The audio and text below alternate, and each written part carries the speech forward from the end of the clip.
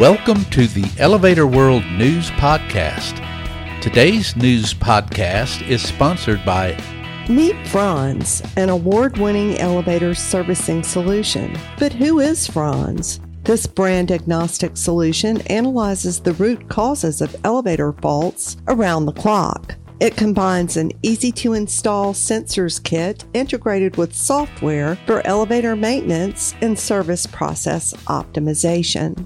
Learn more at hellofranz.com. That's HELLOFRANZ.com. This is your daily industry news update for Wednesday, July 28th, 2021. In today's news, Southeast Elevator of Fort Pierce, Florida acquires Gulfside Elevator of Naples, Florida in a deal facilitated by the Maven Group. Mumbai Metro Rail is purchasing more than 400 heavy-duty escalators for a new underground metro line. Philadelphia lawmakers are calling for ADA-compliant elevators, and details of a redevelopment project with multiple towers in Tokyo are released. Southeast Elevator, headquartered in Fort Pierce, Florida, has acquired Gulfside Elevator and Cab Interiors, based in Naples, Florida. Maven Group, which facilitated the deal, announced on July 27th. Acquiring Palm Beach Lifts in May 2021, 26-year-old Southeast Elevator Manufacturers installs and services residential and commercial elevators. Southeast Elevator states it believes the fact it manufactures most components for its home elevators at its Fort Pierce headquarters sets it apart from competitors. This latest acquisition expands its presence in the South Florida market. Southeast Elevator CEO Tim Fisher welcomed Gulfside President John Andrews and his team to the company, and Andrews thanked Maven for, quote, seamlessly transferring their unique knowledge of the M&A market for commercial elevator companies to this transaction in residential space, end quote.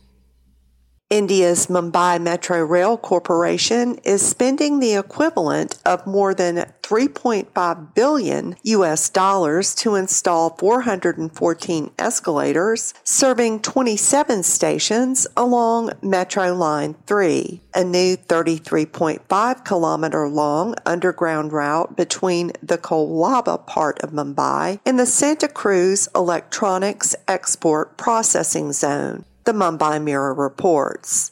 Like units installed on Metro 1, the escalators will be one of two types: 6,000 people per hour capacity, traveling at up to 0.50 meters per second, and 7,300 people per hour capacity, traveling at up to 0.65 meters per second.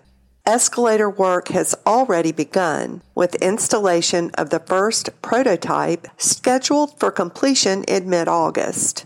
A Metro spokesman observed the work is challenging since, for 26 of the 27 stations, it involves tunneling underneath buildings that are more than 80 years old.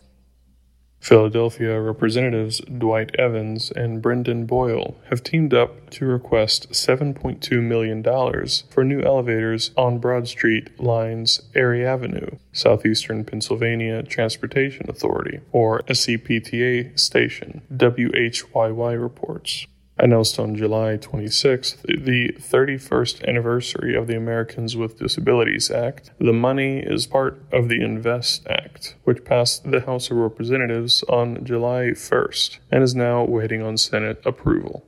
Evans said, quote, we believe we work strongly together to make this happen, and this will do huge things for not just the location, but for the city of Philadelphia, for transit, and particularly for the disabled, end quote.